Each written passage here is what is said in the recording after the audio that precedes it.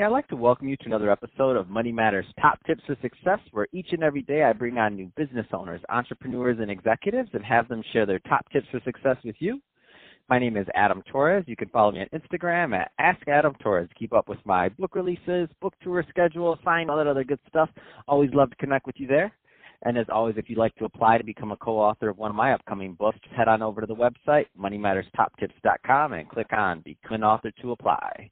All right, so I have Scott Lewis on the line, and he's CEO over at Spartan Investment Group. Scott, welcome to the show. Thanks, Adam. Happy to be back on. Oh, my gosh. I'm so excited to have the band back together. This is one of our very special Union 2020 episodes. And for everybody that's listening that hasn't heard one of these episodes yet, this is where I bring on a guest that I had on in the past that I just had so much fun talking to him and got so much out of it that I bring them back. So just when you thought you were getting away, Scott, I got you back. So I want to assume that all the people that are listening now heard your first episode. So I do want to go into a little bit more about what you're doing over at Spartan Investment Group, just as a primer. So let's start there. So tell us a little bit more about the business. Outstanding. Thanks, Adam. So Spartan Investment Group is a full-service syndication firm. And what I mean by full service is we kind of do it soup to nuts. We control our entire value chain, from the identification and acquisition of properties to doing any of the construction that our value add opportunities may present, to operating them day to day. We are building out an internal property management company. We're not a fan of other people managing our stuff. No one cares about you, what you do. And then we also dispose of our own assets. So when investors invest with us, it's not just a syndication company. We are a full service. We do the entire thing. So Scott, there's some people listening now that they're definitely in the space to invest, and just to give them an idea of if they're the right type of client to reach out. What type of investors do you typically take on? What kind of projects do you like working on? Give us a little bit more there. No, outstanding. So we at Spartan, we look at a couple different asset classes. We're kind of alternative guys. We don't do anything in residential. No multifamily. That's basically it. No multifamily, no condos, no house flips, none of that type of stuff. We look at kind of alternative asset classes. Our primary driver right now of our investments is self-storage, with RV parks coming in close second. And then we've partnered with a firm that will operate the opportunity, but it's a mobile home park development. That's kind of why we've got some partners in there that like the residential space where we don't necessarily like that. All of our investments fall in either the opportunistic, such as land development or maybe a tertiary market reposition, or value add. That might be where we're expanding a current storage facility in a secondary market or purchasing a Class A asset at C of O, Certificate of Occupancy, which basically means it's empty and we have to lease it up, which makes it a value add deal. So those are the types of deals that we look at. So, going into 2020, I mean, obviously year by year markets change. Any kind of trends you're noticing in your alternative space and kind of some of the deals you've been reviewing?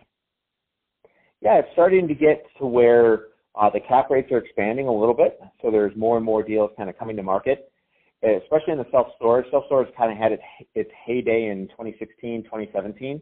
The cap rates are still amazingly strong, and self-storage is still a very strong asset. But one of the things that we're seeing, and you got to be very, very careful if you're a novice investor in self-storage, make sure you go out there and you find somebody to partner with to help you, because, when things are fantastic, what happens? Well, everybody jumps on the ship, right? So we've seen some overdevelopment in certain areas. Now, self-storage is a very micro market. Generally, the heuristic is the 1-3-5-mile drive time. People, when they first stop, people don't like to go very far to get it.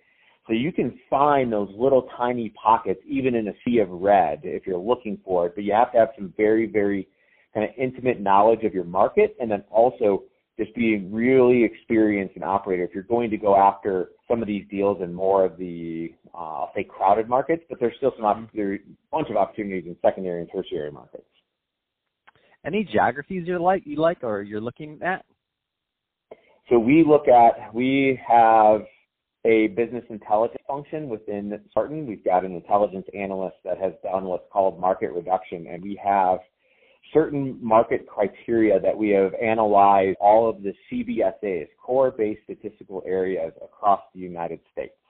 And we have selected 159 of them in 31 states across the U.S. that have the market fundamentals that we are looking for. So there's, when you're in a niche asset class, if you're in multifamily, there's a lot of deals everywhere. There's apartments everywhere. But self-storage, there's only approximately 55,000 storages across the United States. Oh, wow.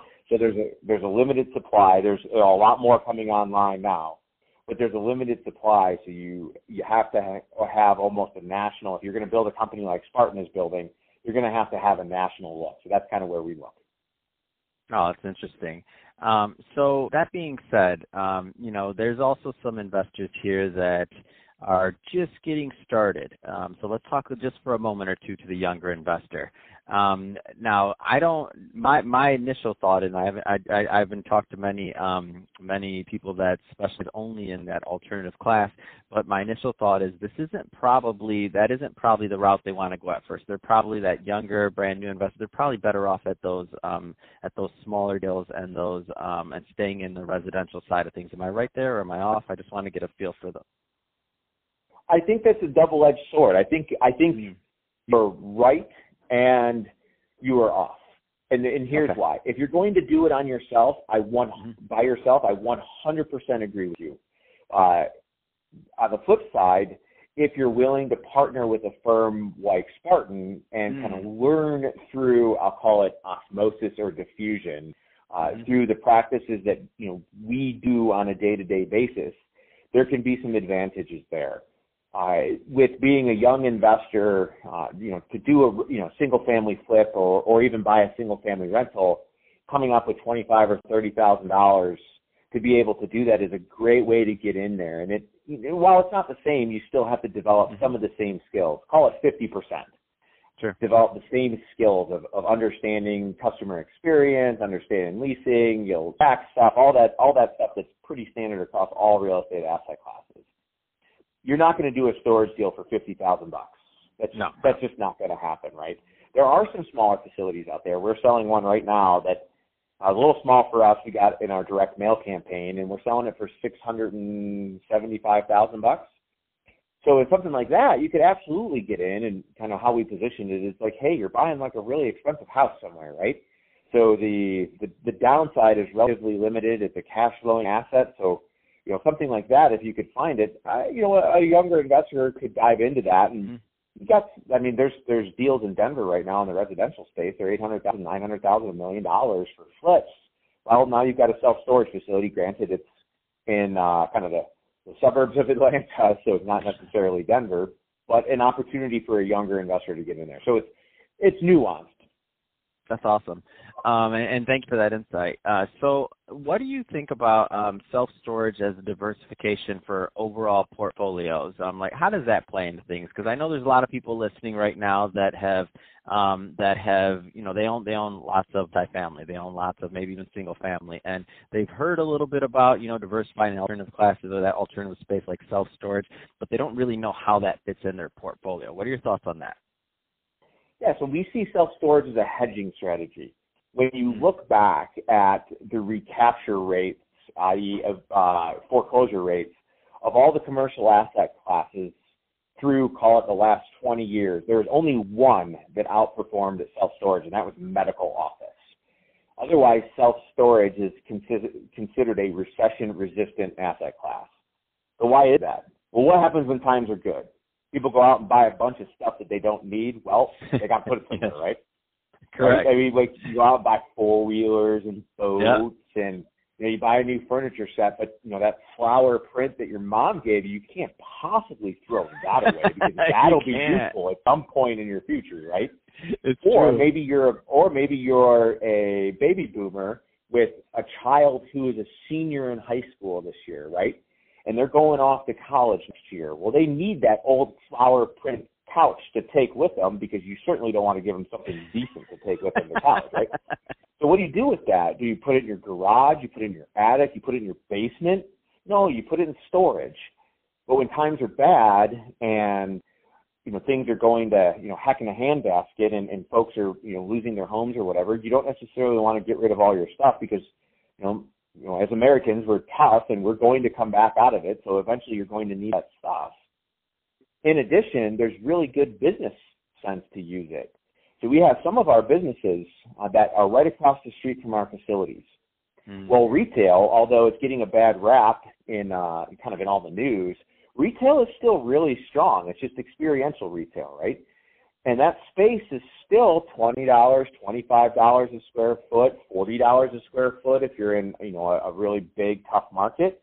Where self-storage historically is, we don't really do it like retail. It's not from that, but if you try to compare apples to apples, you get $16 a square foot, $24 a square foot in a place like downtown, like Dallas or New York City, right?